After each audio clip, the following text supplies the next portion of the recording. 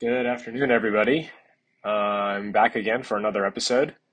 Lots of positive feedback from several different folks about the first episode and the fact that I'm bringing back Dictaphone, and really excited about that. It's good to hear from various people that actually listen into the podcast, and it's always a delight to hear from random people that I would never expect. Um, to comment about the podcast and tell me that they listen in when I post. And so that makes me feel really happy, and it's a special feeling. So thank you for listening. Thank you for coming along this ride with me. I got some time this afternoon before I go into my shift, and so I thought I'd get some thoughts down about a topic that is very relevant to what I do every day as a practicing emergency medicine physician. Um, as I mentioned in the last episode, I recently joined Twitter. I've had a Twitter, I guess, for a while, but I've recently become more active on it, reading about med Twitter and um, following along with what my colleagues are posting and what applicants are posting. And I guess it's application season, so Eris opened up recently, and Eris is the system that everybody uses for medical school, for those that aren't in medicine, to apply to residency programs. So it's the electronic residency application service, and it recently opened up, and interviews are starting to go out to several applicants, and interview season is underway. I know our program is starting to interview applicants for emergency medicine positions at our residency, and this is happening throughout the country. I don't think I've um, ever really talked about how I ended up in emergency medicine and my emergency medicine application experience. How I ended up in emergency medicine is not really all that, um, you know, mind boggling. It just boils down to the fact that I went through third year of medical school. I wasn't quite sure what I wanted to do. I bounced around between several different um, specialties. Thought I first wanted to do internal medicine, and then I did my OB rotation and really loved the OB part of it and the connection to patients and families. Thought I wanted to do that. Um, but I think what stuck out the most to me was I didn't want to be in a clinic. I just realized after being in a clinic setting that it wasn't for me. And so um, I started to try to navigate different fields that offered that possibility. Um, I ended third year not really knowing what I wanted to do until I got to my pediatrics rotation, which I believe was my very last core rotation for my third year. And I had the option of starting off in the PZR for a week or two, if I'm remembering correctly. And so I spent time in the PZR, really loved the environment. I loved the pace. I loved the variety. Um, I loved the people that were there. I think that was most important to me. I really loved the attendings, the residents, the fellows, and then, of course, the nurses and the techs and everybody working around you. It just felt like such a team environment, and it was constantly changing, dynamic. You never knew what was coming into the door, and every single patient presented a challenge, and I found that really interesting and kind of goes along with my personality, I guess. Um, and that's kind of really what tipped me over into emergency medicine.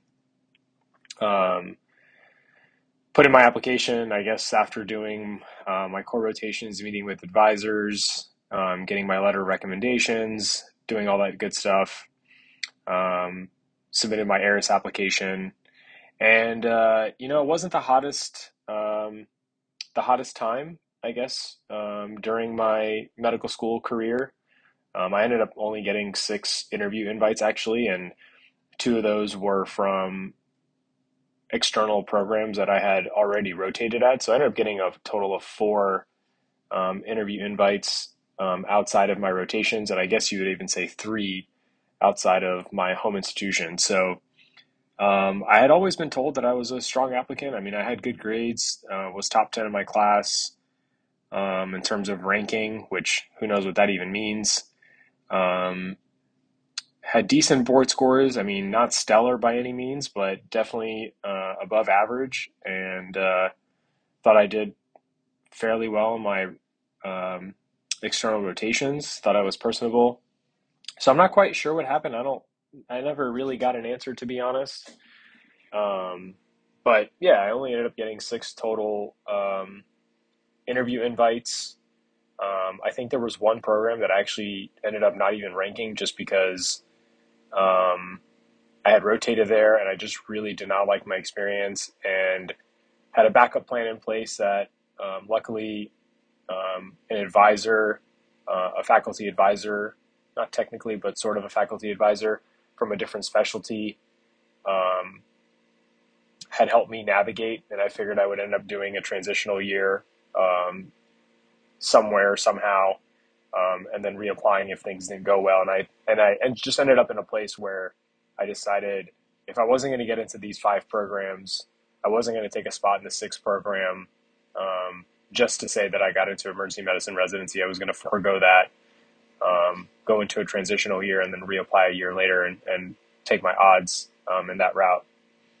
Some people didn't agree, but at the end of the day, you got to decide what's right for yourself. So that was the decision that I made. I obviously ended up in emergency medicine residency. I went to UF Health Jacksonville. It was my number one choice. I could not be more thankful for my experience there. Loved every minute of my residency training. I was between UF, Jacksonville, and another program in the Midwest. And honestly, it boiled down to the weather. I flew back from the interview, landed in Jacksonville because that's where I flew out of to drive to Gainesville. And I went from -4 degree weather to 72 degrees and sunny. And so growing up in South Florida, that pretty much sealed the deal for me. And once I started residency July 1st, I didn't really look back, and it was all a race from there to learn as much as I could, to pack as much as I could in the 3 years, to become the best doctor that I could become.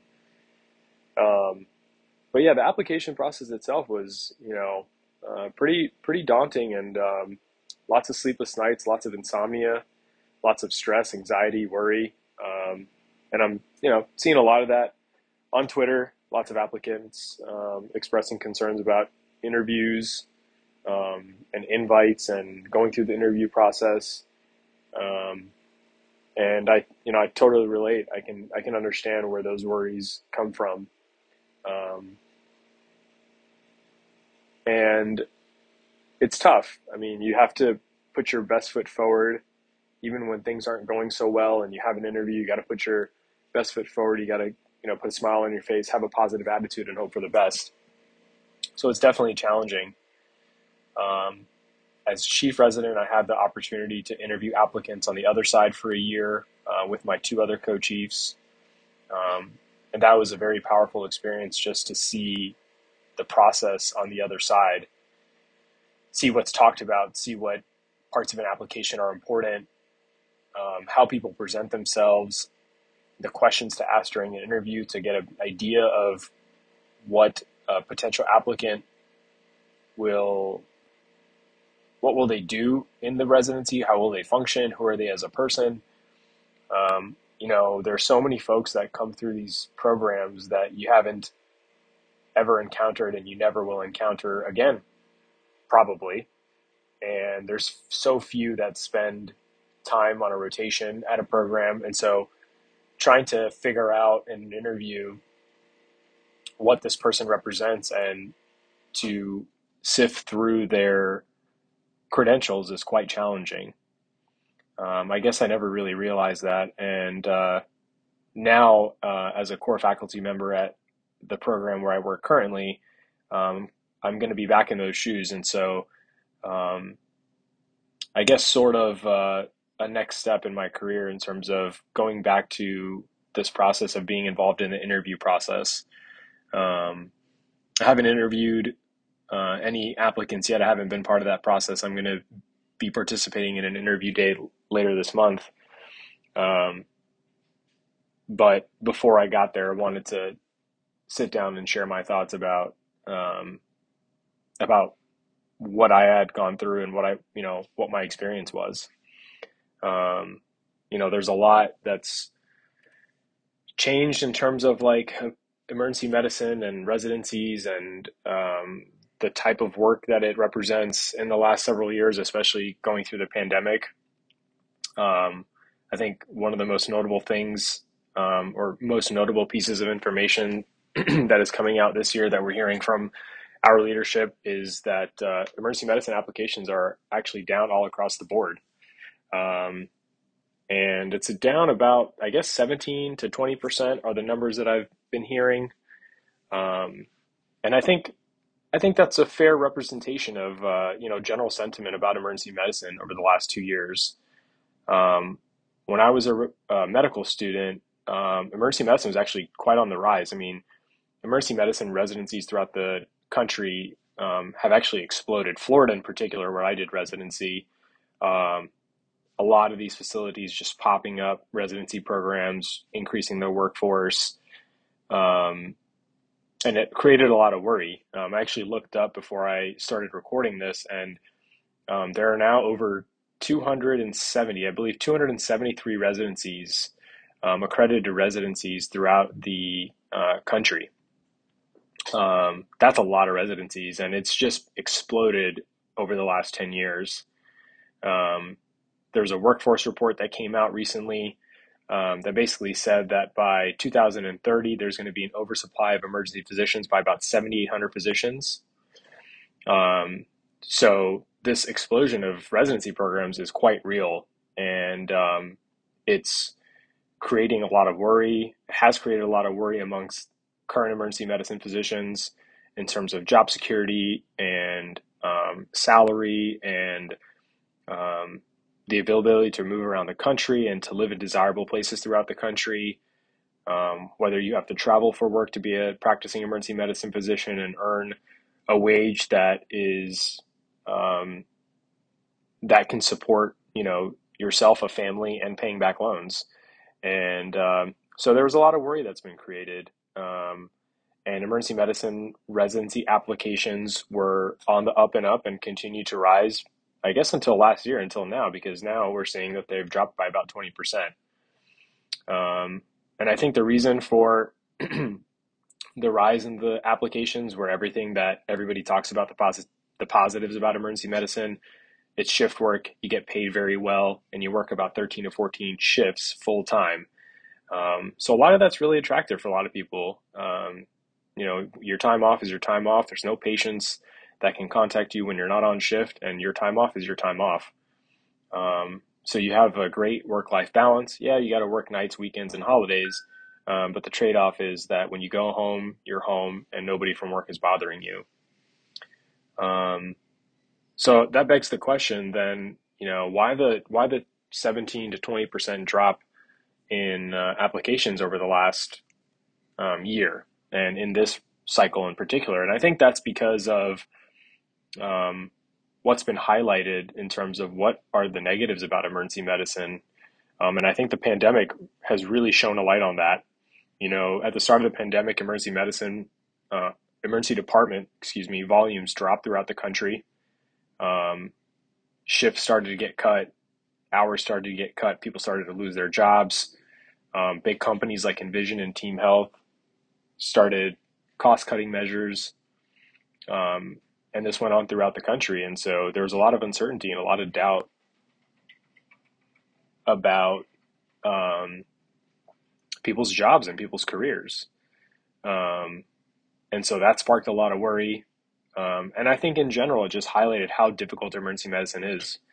We're strained right now in terms of staffing.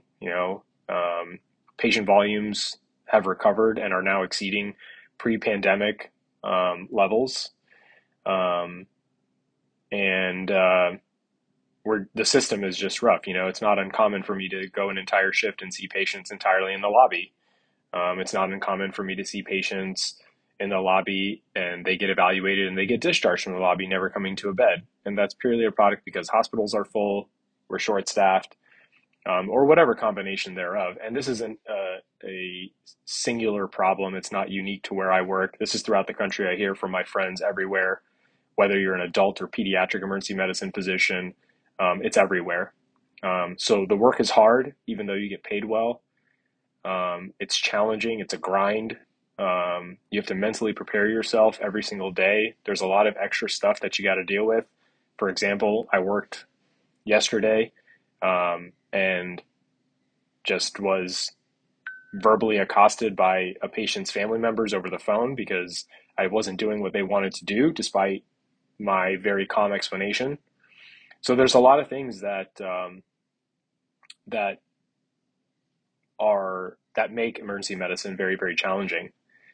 Um, and I think at a certain point, there were a lot of applicants that were okay dealing with the nights, weekends, and holidays. But when it comes to a um, day-to-day challenges, and the reality of that sets in, a lot of applicants are not willing to deal with scheduling issues or scheduling, um, just regular scheduling. Whether it's like flipping around, doing night shifts randomly, whether your group does it in blocks or does it one at a time randomly. You got to work morning shifts, afternoon shifts, night shifts. You got to do all of it. You got to flip around. You're going to have a short turnaround sometimes just to make an event. Whether it's like your kid's baseball game or a family event, or you have to travel for a wedding, or you just want some time off. You constantly are having to make sacrifices. Um, so there's pieces that make emergency medicine really, really, really difficult. I think the thing that what's most difficult for me today, um, is the number of distractions. I was doing a little bit of research, after reflecting on what I feel is most difficult about my job, um, and found some information that said, an ER physician gets interrupted every 5.8 minutes. Whether that's a nurse that has a question, you're handed another EKG, you have to answer a phone call, you have to call a consultant, you have to go talk to a family member, see a new patient, follow up on labs. Um, you're getting interrupted about 10 times an hour. So it really makes it difficult to have a clear thought process, and to be able to take care of patients, review data, interpret data, synthesize it, present something to the patients, their families, to consultants, and then decide what to do with these patients. And then you're doing it over and over and over again, and averaging anywhere between 2 to 3 patients per hour for your 9 to 10 hour shift. Um, so there's a lot of challenges. And for me, it's that in particular, it's the distractions. Um, it's the interruptions that they never stop. It's constant from the moment that you walk in. There are some days that it starts before I even put my backpack down, and it continues until I scan out the ambulance bay and walk through the double doors. Um, so we'll see how, I guess, things shake out over the next several years. I'm curious to see if the trend, I guess maybe not trend, but this downturn in emergency medicine applications are going to continue. What's going to happen to this workforce prediction? What's going to happen to the number of residencies, accredited emergency medicine residencies that exist throughout the country? How are medical students going to respond? Is this going to happen to other um, specialties? It's happened to anesthesia. I know anesthesia at one point had similar concerns and a similar up and down in applications. Um, and like always, time will tell. Um, but it's interesting nonetheless. And I'm fortunate enough to be in a job where I'm happy. I like coming to work. Um, I like my colleagues. I like the physical locations that I work. I like working with the residents. So I'm fortunate to have a job that I like and I like coming to. I'm fortunate to be part of a residency program now. I'm fortunate to be part of the interview process and to be core faculty. Um, and it'll be interesting to have a front seat in sort of a way to what's going to happen to academic emergency medicine, and what changes will we see, and how, what's to come. Um, so I guess we'll see.